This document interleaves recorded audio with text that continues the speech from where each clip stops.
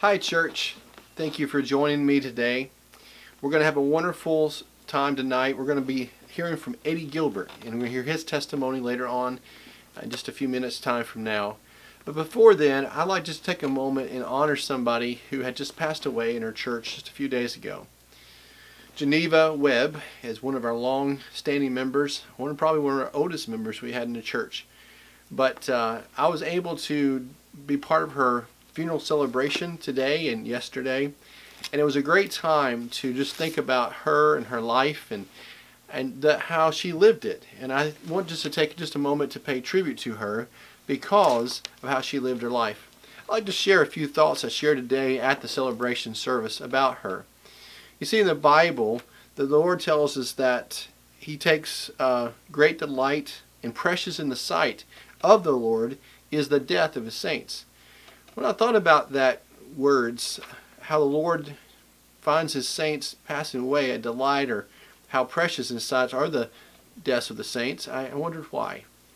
And I think about it, someone who's really lived their life for Christ and has given their life over to Him and each day has witnessed or shared Jesus with people and showed the love of Christ to their friends, their family, and different people they've come in contact with. I realized that when the Lord's child comes home, He gets great delight in welcoming His child home, the ones that have been faithful to Him. There's great joy in heaven.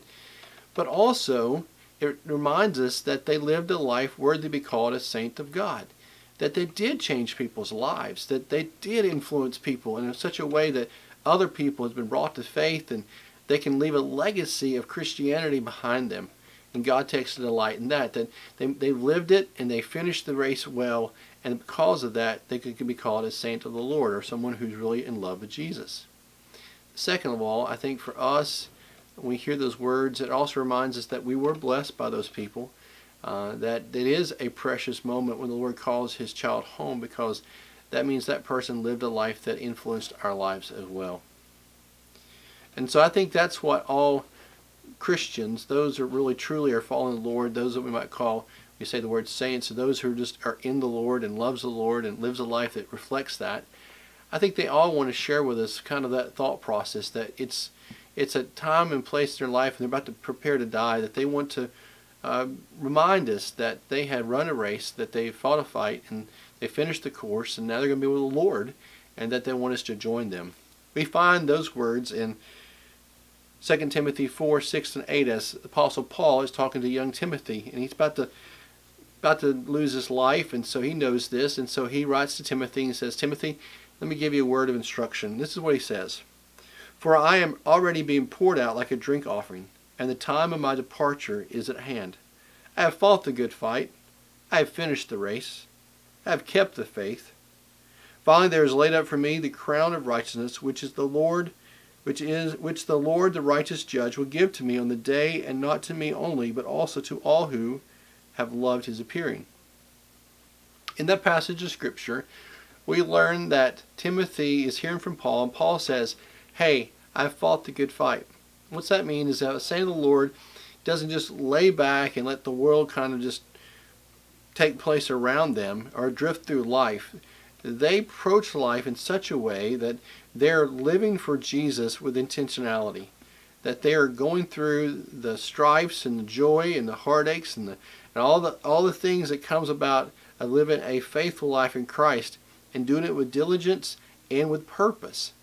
And so when you say someone says, I fought the good fight, it means that they got into that battle that the Lord says to get into, the battle against Satan and the enemies and the princes of the air, and living out a life that says, I'm going to instruct my family, I'm going to love on the people around me, I'm going to be able to proclaim Christ in such a way that I can bring glory and honor to God. So they fight the good fight. Paul says, I finished the race. He completed it. His race was to get to be in the presence of the Lord and to be with Him forever. And saints of God do that. They keep their eyes fixed upon Jesus, the author and finisher of their faith, and they keep their minds set upon eternal things, not earthly things. In the same passage of Scripture, it says, I've kept the faith. And I'm telling you what, Geneva did that quite well. Her faith did not waver. And so when I was thinking about Geneva and honoring her, her faith did not waver at all even to her last days. And Geneva lived to be quite old. She lived a long life, and she kept her faith. She didn't waver, and that's a great testimony for you and for me. Also, Paul says, I will receive a crown of righteousness which was laid up and will be given to me by Jesus. I like the word laid up. It means that it's already been there for us, that the craftsmen of heaven are making a crown that's specially fitted for all the saints that love Jesus, that finishes the course, fights the good fight, that there's a crown waiting specifically made for them, custom made for them, not someone else's crown, but the crown of righteousness for them that has been borne out because the Lord has worked in them and through them, and they lived a life that's claimed the truth that they know Jesus Christ as their Lord and Savior, and they lived a life that matched that as well. And so there's a crown that was given to them by their Savior, Jesus Christ. And then the end of this passage of Scripture is really the heartbeat of all saints. So the same heartbeat Geneva would have if she could talk to you today. She would say, come join me. Come be where I'm at when it's your time, when you run your race, when you fight the good fight, when your time is done. The words of Paul again says, finally there's laid up for me the crown of righteousness, which the Lord, the righteous judge, will give to me on the day, and not to me only, but also to all who have loved his appearing. And so there is a call from all the saints saying, please join me, please love Jesus, live a life, fight the good fight, lay up your treasures in heaven, finish the race. I would like to say to you about this whole idea about going to heaven. You can't get to heaven by your good works. You can't get to heaven by who you know, or being able to read the Bible all the way through. You can do all those things, but until you love Jesus and put your trust in Jesus Christ as your Lord and Savior and let him guide you and direct you and become Lord of your life, there's no way to be able to go to heaven because you never really gave your life to him. If you just got an intellectual knowledge of him, or you think, I do so many good things and God will be proud of me, the Bible says that we as Christians, we got to lay hold of God's grace by faith, and then by having that relationship with Christ, the natural byproduct of that is loving people and doing good works because we love the Lord. We don't do it for our own self-gain or to lift ourselves up before the eyes of God. We do it because we just love the Lord Jesus Christ. Ephesians 2:8-10 says, for by grace you've been saved through faith, that not of yourself, it is the gift of God, not of works, lest any should boast. For we are his workmanship, created in Christ Jesus for good works, which God prepared beforehand that we should walk in them.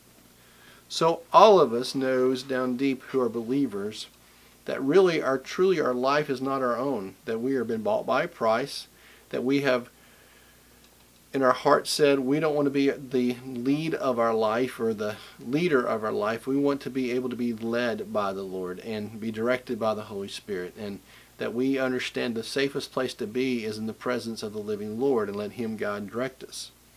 That's why I believe Psalms 23 holds so much weight in our hearts, because it talks about being led by a good shepherd. Psalms 23 says, the Lord is my shepherd, I shall not want. He makes me lie down in green pastures.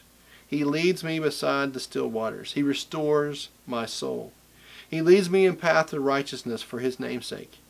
Yea, though I walk through the valley of the shadow of death, I will fear no evil, for you are with me. Your rod and your staff, they comfort me. You prepare a table before me in the presence of my enemies. You anoint my head with oil. My cup runs over. Surely goodness and mercy shall follow me all the days of my life, and I will dwell in the house of the Lord forever. I wanted to share that with you because it just reminded me today when I did the funeral that when you're a person who really loves the Lord, it's easy to preach your funeral and celebrate your life well lived because you are a reflection of Jesus Christ. And that we as saints, or those that are in the Lord, we can leave a legacy, and we are called to follow and love him. And I'm thankful that Geneva Webb did that with her life. Now, you're going to see just now, in just a few more moments from time, we're going to have an interview with Eddie Gilbert. He's going to share his life and his journey with the Lord. And you can glean how the Lord's been with him and near to him and helped him out. He's got a wonderful testimony how Vacation Bible School helped become kind of a catalyst why he became a believer in Jesus Christ. So I hope you enjoyed this interview. I did. So We're going to let Eddie talk to us now. Well, Eddie, thanks for joining me tonight and being part of this series on different people sharing their faith in Christ. I'm really thankful you said yes and came in and let me record you. And just let's get started. So let me ask you this first question. How did you become a believer? I've been in church all my life. Even before I knew I was in church, I found recently where I was enrolled in the Cradle Roll in 1944, 1945. And of course my parents were Christians and was raised in the church.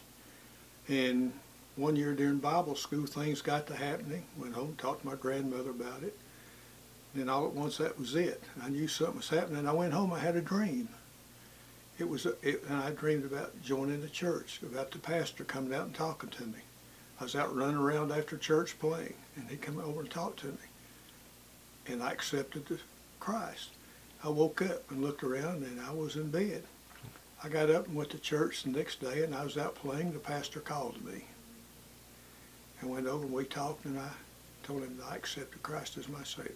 10 years old, baptized with 2 friends, and was baptized on Easter Sunday in 1954. Well, that's an incredible testimony how a vacation Bible school can really make a difference into a child's life. And I've been hearing a lot of great testimony from different people in our church the last few weeks about how different things from bus ministry to VBS. So, you know, the Bible says we should not get tired of doing good because you never know what one act of kindness will change a person's life.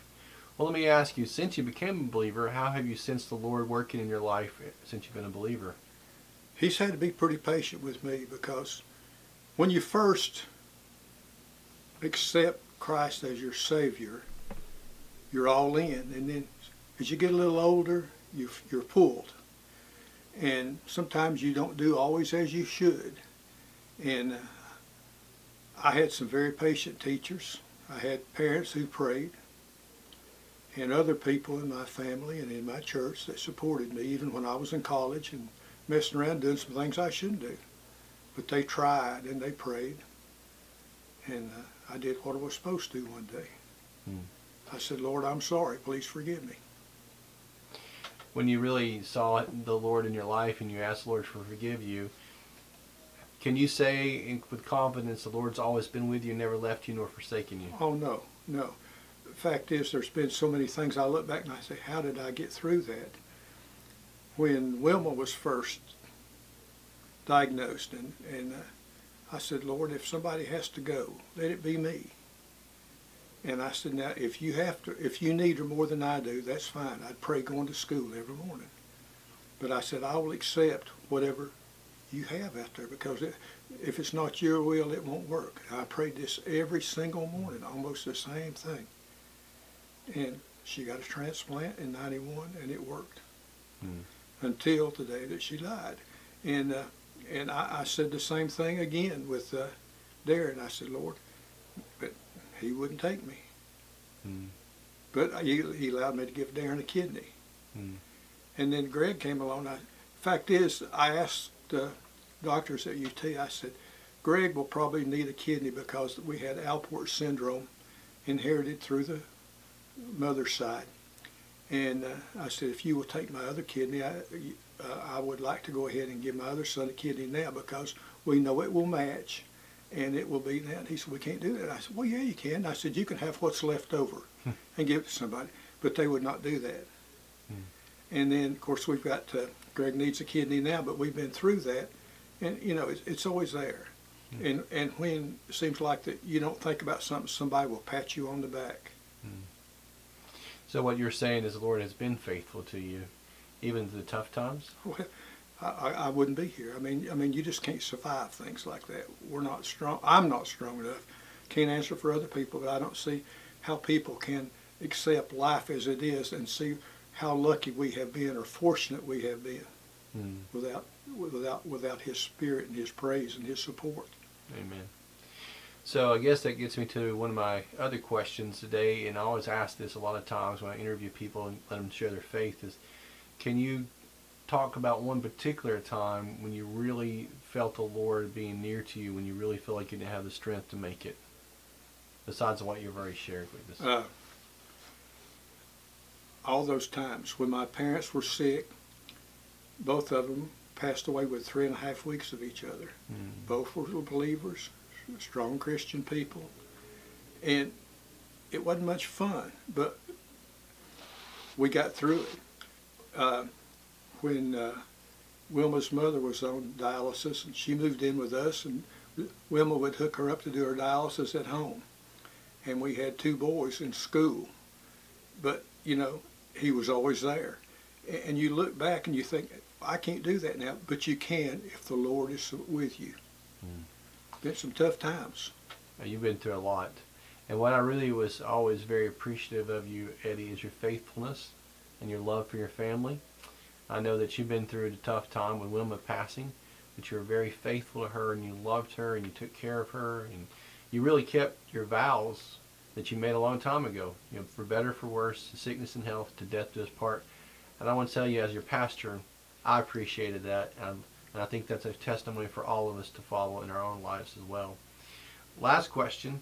I forgot to tell you about this one, but I usually ask this question. If you can give one piece of advice to anyone about your relationship with Christ, one spiritual knowledge or nugget that you would say to anybody to make them stronger in their faith, what would it be?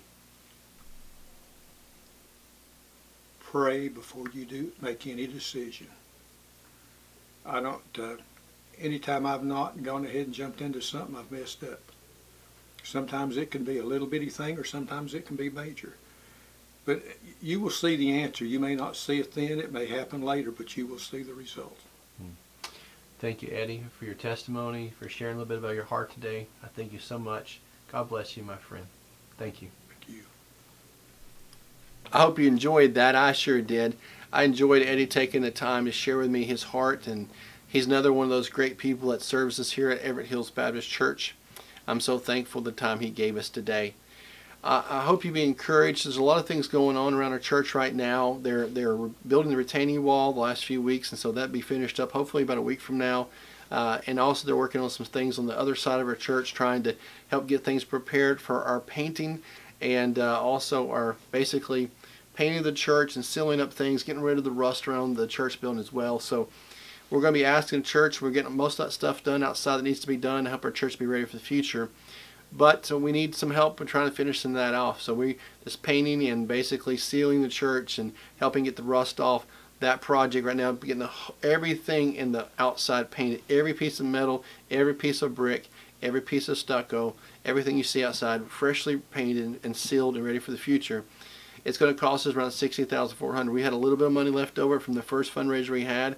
We'll be putting towards that. But if God leads you in your heart to help out, raise the money for that, to be able to pay for that painting, we hope to get it done at the end of May. So if God leads on your heart to do that, we appreciate that. We also had a great meeting on our bus ministry that we're trying to kick off in the next few months. A lot of incredible people showed up. You'll hear more about that from me in the next few days, about how I really want to reach children.